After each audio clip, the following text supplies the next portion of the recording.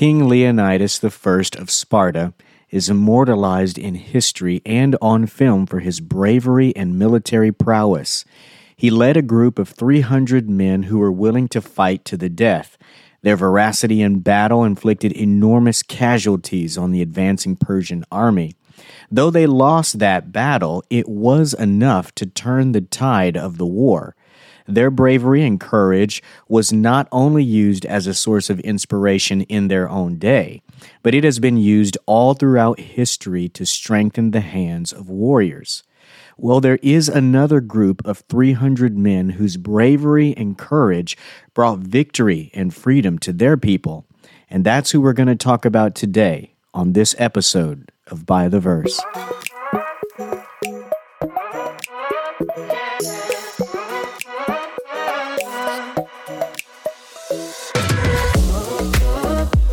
Welcome to episode 7 of By the Verse, season 2. This is a podcast all about God's Word.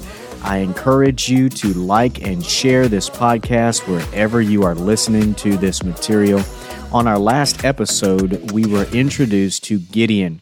Now, both Gideon and Samson share the most material in the book of Judges. So Gideon gets 3 chapters in the book. He's only going to get 2 episodes on this podcast, okay? So this will be the last episode where we deal with Gideon. So let's hop right into chapter 7, and we will also deal with chapter 8, but we won't read much of chapter 8. I'll just talk through it. All right, so chapter 7, verse 1. Then Jerubbaal, that is Gideon, and all the people who were with him rose early and encamped beside the spring of Harod. And the camp of Midian was north of them by the hill of Moreh in the valley. The Lord said to Gideon, "The people who are with you are too many for me to give Midian into their hand, lest Israel boast over me, saying, 'My own hand has saved me.' Now, therefore, proclaim in the ears of the people, saying, 'Whoever is fearful and trembling, let him return home and hurry away from Mount Gilead.'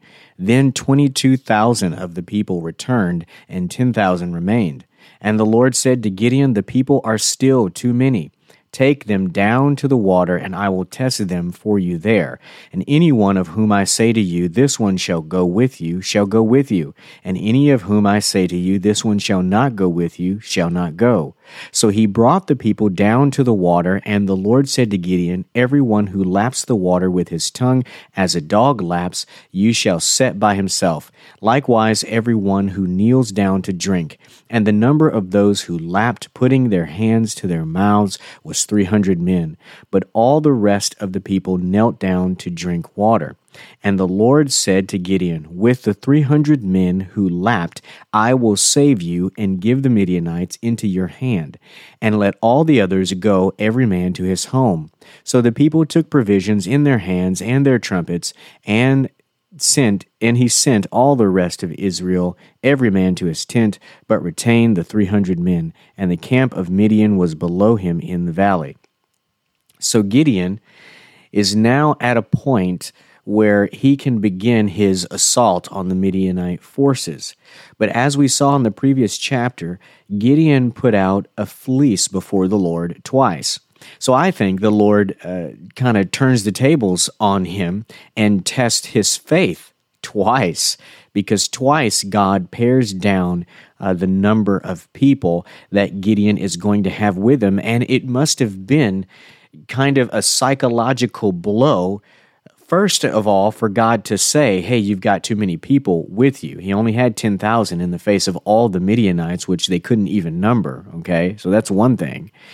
But the first time he took people away, 22,000 people left. I mean, that's a lot. And so if you're looking at this, that had to be a huge psychological blow to him and to the 10,000 who were left, that 22,000 men were so fearful they were able to admit their fear, basically, in front of everyone by leaving and going home. But, of course, that wasn't enough. God decides to trim it down a second time. And here's where it gets a little bit interesting. People have different ways of thinking about why God used this particular test and what did it mean to lap like a dog, and what does it mean that, some of them kneeled or whatever. I think it's probably impossible for us to peel all of that back. I think the point is that God just wanted to get it down to a smaller number.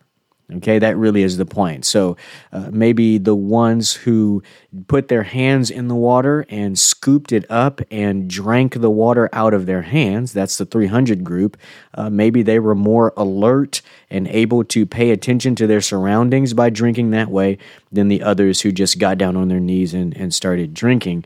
Well, we really don't know why God used that particular test, but the whole point is he got it down to a smaller number, and the number is really not important. It's 300, but the number is there just so that it's abundantly obvious that there's absolutely no way that 300 men could go up against the Midianites. I think God did this to make it abundantly obvious to Gideon and to the people. Of course, he says so, that they won't be able to boast on their own. But he's basically showing them that he's the one that is going to make the difference in all of this, and not their military prowess and their numbers or anything like that. All right, let's pick it up at verse 9. That same night the Lord said to him, "Arise, go down against the camp, for I have given it into your hand.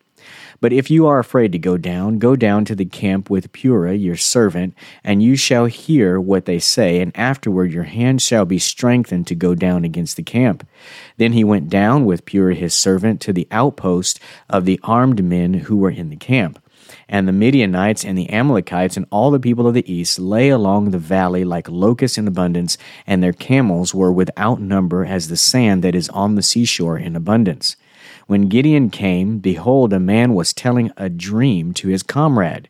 And he said, "Behold, I dreamed a dream, and behold, a cake of barley bread tumbled into the camp of Midian, and came to the tent, and struck it, so that it fell, and turned it upside down, so that the tent lay flat." And his comrade answered, "This is no other than the sword of Gideon the son of Joash, a man of Israel. God has given into his hand Midian and all the camp." Soon as Gideon heard the telling of the dream and its interpretation, he worshipped. And he returned to the camp of Israel and said, "Arise, for the Lord has given the host of Midian into your hand." And he divided the 300 men into 3 companies, and put trumpets into the hands of all of them, and empty jars with torches inside the jars. And he said to them, "Look at me, and do likewise. When I come to the outskirts of the camp, do as I do. When I blow the trumpet, and I and all who are with me, then blow the trumpets also on every side of all the camp, and shout for the Lord and for Gideon." Okay, so consider this scene. This, I think, illustrates just how much fear has played a factor in Gideon's story up to this point. When we first encountered him, he was hiding his wheat harvest from the Midianites. We also see that he had a pretty low self-esteem, a pretty low view of his father's house and of his standing in his father's house. It wasn't an accurate view, but it was his view. Even after all of that, even after God being with him, tearing down the altar of Baal, and the men coming out to following him, he still put out a fleece before the Lord twice to make sure that God was with him. So fear has been a constant issue here in Gideon's heart. But I think that we need to point out that at no point did Gideon stop. At no point did he allow his fear to paralyze him from moving forward. And so what we see is God bringing him along in spite of his fear. And we would expect God to say, "I know you're afraid, don't be afraid, I'm with you." We expect God to say, "Be strong and of good cheer, do not be afraid." We expect God to say that if fear is really the issue. But with Gideon, he deals with him a little bit differently. He gives Gideon these opportunities to build his confidence slowly over time through these experiences, okay? And so even though maybe sometimes God can come across as harsh sometimes in the Old Testament, here, I think, is a beautiful example of God's gentleness, because at no point in this story does God rebuke him or seem to be harsh with him, because he seems to be fearful at times, okay? So here we see God giving Gideon an opportunity to do something that will alleviate his fear. So even though God's brought him all the way to the point of battle, he knows that fear is still an issue in Gideon's heart, but he gives him yet again an opportunity to do something about it. Here's the thing. What Gideon had to do to put his fears finally to rest was actually a dangerous thing, because he had to take just one guy with him, all the way up to the edge of the camp of the Midianites. I mean, imagine how vulnerable that would have made them. They could have easily been spotted. I mean, surely they had spies. I mean, they had an outpost, so this was right on the edge of camp here. They had lookouts. You know, they had people who were watching, okay? And so for him to take one guy and go up right to the edge of the camp, close enough to where he could hear two guys in the camp talking, put him in a very vulnerable situation. But here's the thing. Sometimes we are unwilling to be vulnerable enough to actually address our fears.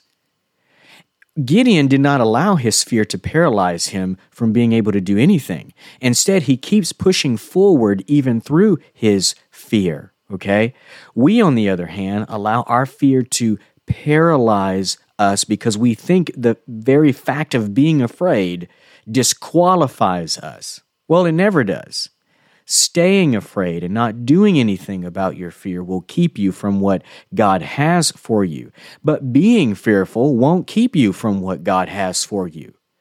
Gideon had to do something that was risky to address his fear. And maybe for you, the risky thing that you have to do to address your fear is to set up that meeting with your pastor, or to set up an appointment with a licensed professional Christian counselor, or to sit down with that particular family member and have that dangerous, risky conversation that you have been avoiding. But here's the thing. Even though Gideon was fearful, he did not allow his fear to stop him. Instead, he continues to move forward, even to the point of making himself vulnerable in this particular situation, so that he can put his fears to rest. And that's exactly what we should do.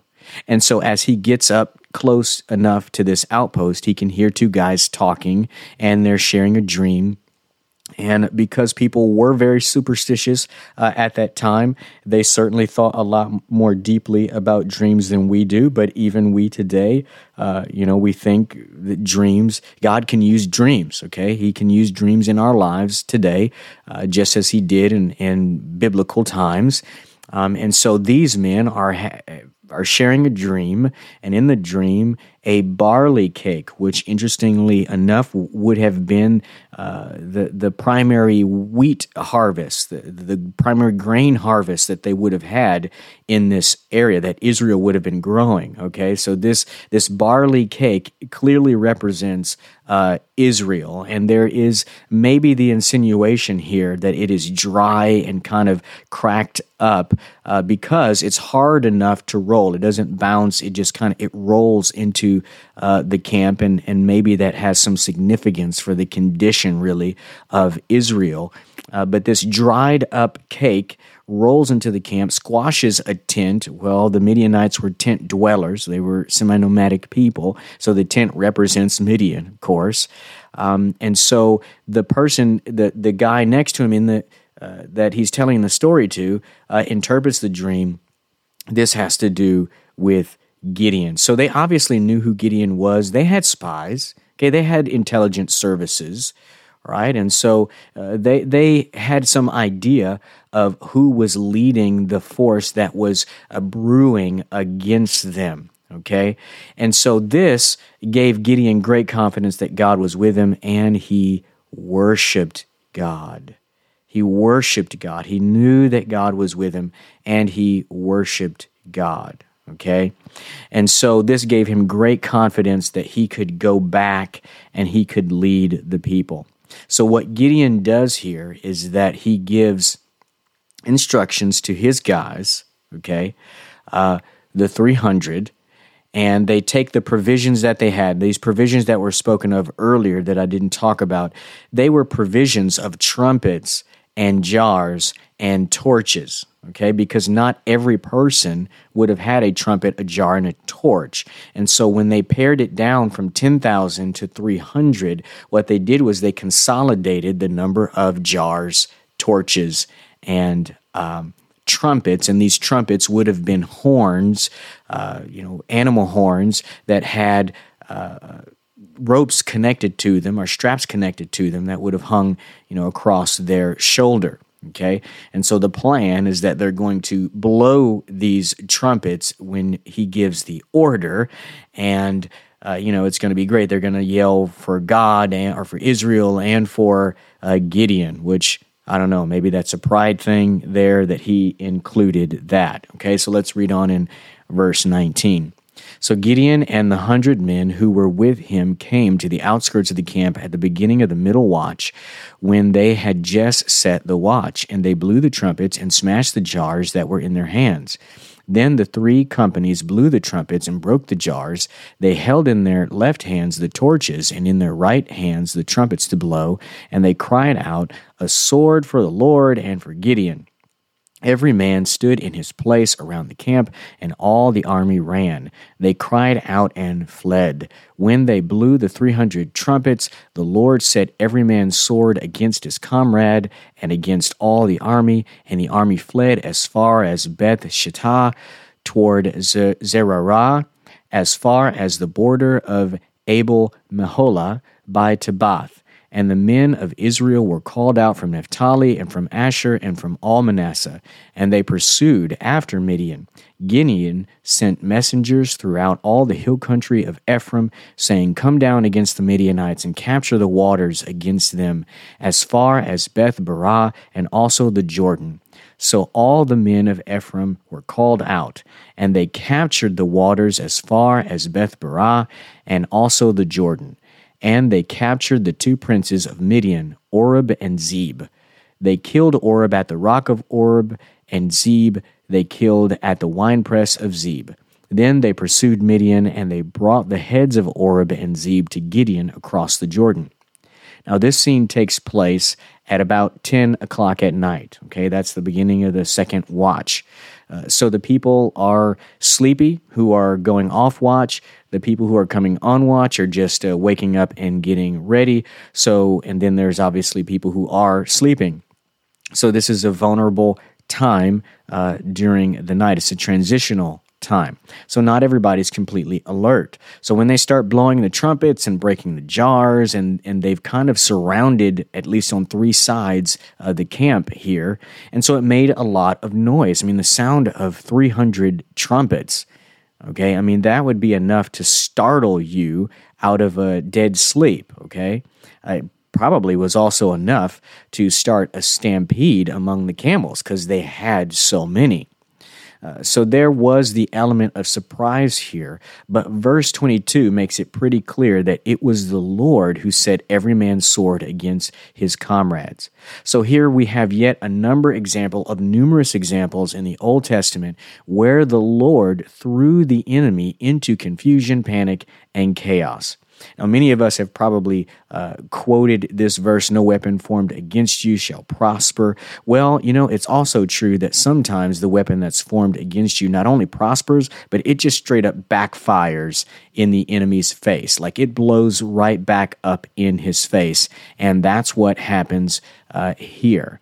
And so you got the animals running everywhere, the people running everywhere. It is a mess. And so the people began to flee, and they began to flee back in the direction that they came from. Okay, so the King's Highway, again, it goes back down the backside of the Dead Sea. So as they're fleeing, that's where they're going.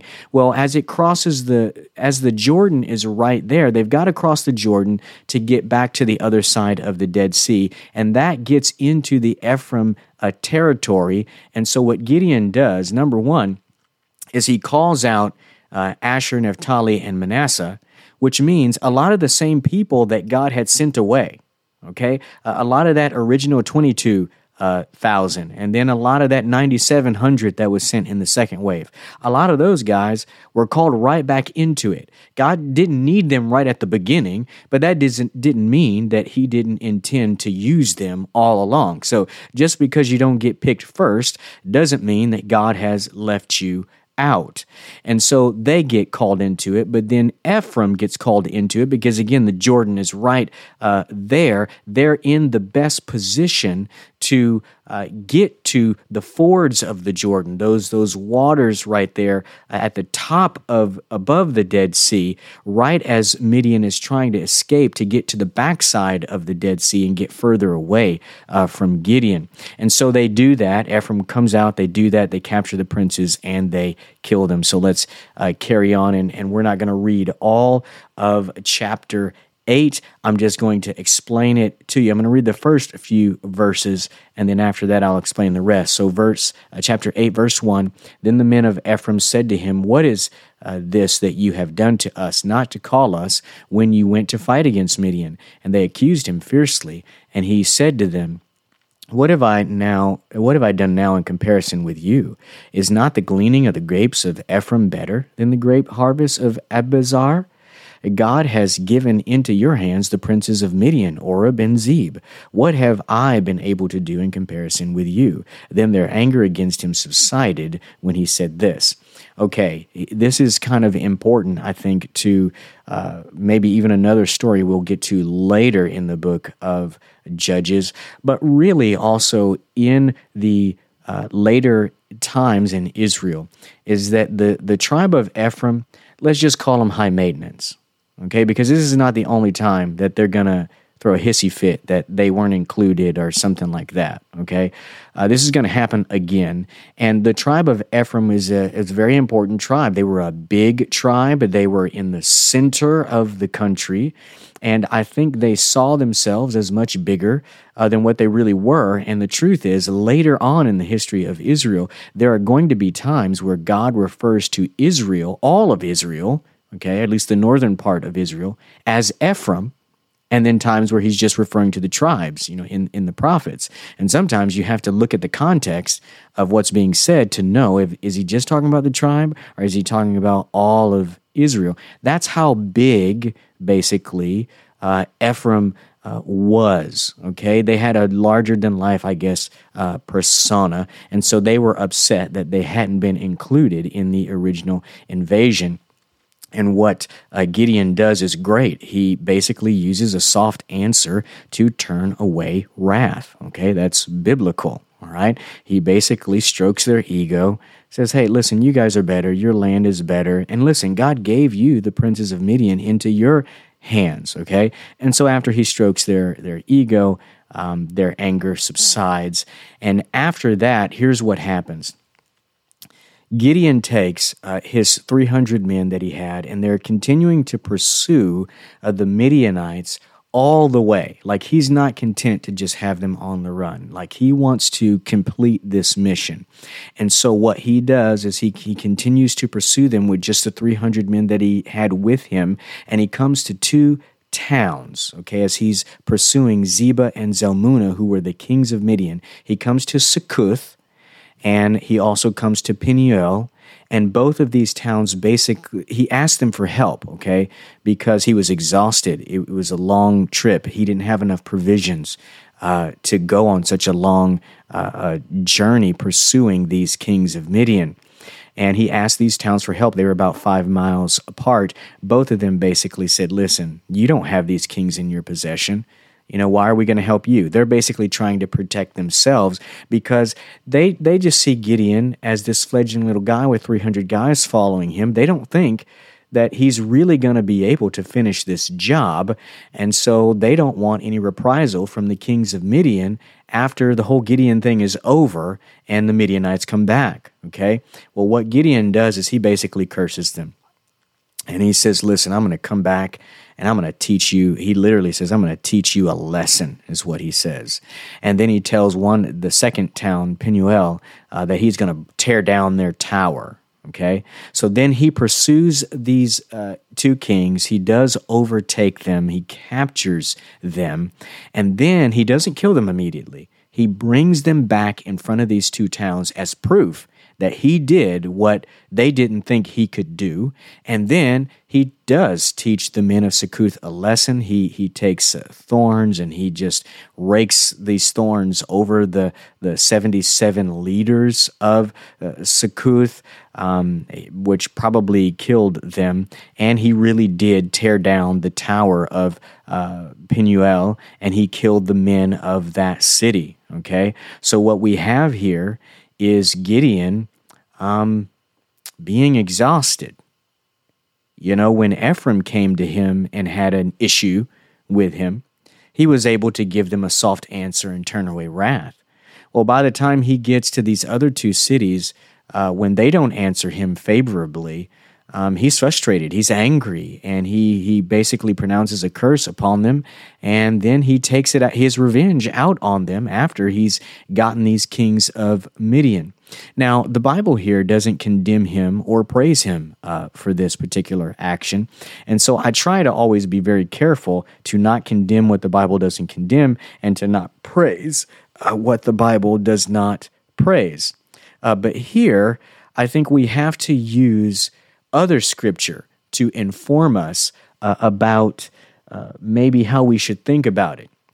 And there's a story in the life of David where in 2 Samuel chapter 16, where Absalom has taken over Jerusalem, David's on the run, he's got a handful of people with him, and there's one survivor who comes out from the family of Saul, and he's cursing David along the road, and cursing him so much that he's throwing rocks and flinging dust at David because, you know, he doesn't like how David treated the family of Saul or whatever. You know, he was hurt by that. And so the men with David wanted to kill this guy, which, I mean, listen, David hadn't done anything wrong. Hadn't done anything wrong in the Absalom situation, and really hadn't done anything wrong to the house of Saul either, okay? But David wouldn't allow these men to do that, and basically said, listen, God will judge between the two of us. Maybe God is using him to say this, you know, and if not, then God will deal with it. He put it in the hands of God. Well, what we see 3 chapters later is that when Absalom is killed, David comes back into the town victorious. This same guy who threw rocks and cursed David 3 chapters ago comes and apologizes and repents for what he had done. And he goes on to be an important person, actually, in the kingdom. This is a beautiful picture of what can happen when there's forgiveness and grace. There can be repentance. And here, if Gideon hadn't been so tired and so exhausted and speaking out of his exhaustion and his hurt, perhaps he could have pulled David and gave them a soft answer. And maybe he still could have brought these kings back and showed them, hey, listen, I really did accomplish what you didn't think that I could. And maybe there could have been repentance. Instead, there was just violence and bloodshed, and it was pretty nasty, okay? So what happens next is that Gideon does end up killing Zebah and Zalmunna, the kings of Midian, but not before he kind of encourages his oldest son, and this is the first time we encounter a child of Gideon, his oldest son, Jether. He asked him to kill these kings, which would have been considered an honor. He was really elevating his son, giving him an opportunity to elevate himself in front of the people, that he took out these kings. And it also would have been shameful for these two kings for having been killed by this young guy who hadn't accomplished really anything yet in his life. But he was too fearful for that. Apparently fear runs in the family. And so Gideon did it himself. And then he took, the ornaments that were around the necks of the camels of these guys. The next scene that we see in chapter 8, and I'm going to read it because I think it's important. In verse 22 of chapter 8, "Then the men of Israel said to Gideon, 'Rule over us, you and your sons, and your grandsons also, for you have saved us from the hand of Midian.' Gideon said to them, 'I will not rule over you, and my son will not rule over you. The Lord will rule over you.' And Gideon said to them, 'Let me make a request of you. Every one of you give me the earrings from his spoil.' For they had golden earrings because they were Ishmaelites. And they answered, 'We will willingly give them.' And they spread a cloak, and every man threw it in the earrings of his spoil." And basically, it amounted to between 45 and like 40 and like 75 pounds of gold, okay? Because when you take the spoils off soldiers, you're taking everything that's valuable. And apparently one of their religious things, because of their culture of the Midianites, is that they had a golden earring. And so they took their golden earrings, that was a part of their spoil. But they gave that part to Gideon. And here's what Gideon did in verse 27. "And Gideon made an ephod of it and put it in his city in Ophrah. And all Israel whored after it there, and it became a snare to Gideon and to his family. So Midian was subdued before the people of Israel, and they raised their heads no more. And the land had rest 40 years in the days of Gideon." So here's what basically happens. Gideon took this gold and he made an ephod, which is a shirt, basically. It's got a front and a back, and it would have been tied together with probably leather straps, and it was made of gold, and it was a religious item. The high priest had a specially made ephod. It had stones in it. It symbolized certain things. So this was a religious item, and we know even more that it was religious because the writer here tells us that it became a snare to Gideon and his family, and that Israel whored after it, which basically means they worshipped this ephod that he made. They worshipped it. It's kind of like the ephod itself is not a bad thing. We really don't know why Gideon made it. But the ephod itself is not necessarily a bad thing, but it's kind of like worshiping worship music, or idolizing the preacher, or worshiping a certain style of Christianity. It's when the thing becomes more important than the main thing. And that's what happened here. This thing became far more important than the main thing, which is worshiping God, and they whored after it. Now, the rest of this chapter basically just sets up the story that's going to happen next. Because essentially what happens is Gideon has 70 sons, he has many wives, and he even has a son from a concubine. And a concubine would have been a type of wife, but a type of wife that didn't live with you. She remained in her family. So she would have still been of her household. So any children of her household would have been considered of that household and not of the father's household. Okay? So Gideon, he said he didn't want to be a king, but he lived as a king anyway. He basically lived high enough on the hog where he could support 70 sons. And we're not told how many daughters, but certainly it wasn't 70 straight sons. And we're not even told how many wives, but it was many wives, okay? So he lived lavishly like a king, even though he had said he didn't want to be a king. So here's the takeaway from today. Sometimes our words don't match our actions. Sometimes we say the right things, but then our actions actually show a different picture. And here with Gideon, he said all the right things, that the Lord will rule over them. Well, why did he make an ephod that people started worshiping, including his family members, if the Lord was going to rule over them? He said he didn't want to be a king, but then why does he go and have this many wives and this many sons and kind of set himself up as kind of a king, a de facto king? In the area. Sometimes we say and do things that don't match. And I think part of what holiness is, part of what integrity is when our words and our actions align. Well, I hope that you were able to survive. I know this was a long episode. I know we covered a lot of information in 2 chapters, okay? We are actually going to deal with the very last few verses of this chapter as we go into chapter 9, because this is going to open up a whole terrible saga in the history of the people of God. And I can't wait to walk with you through it on our next episode of By the Verse.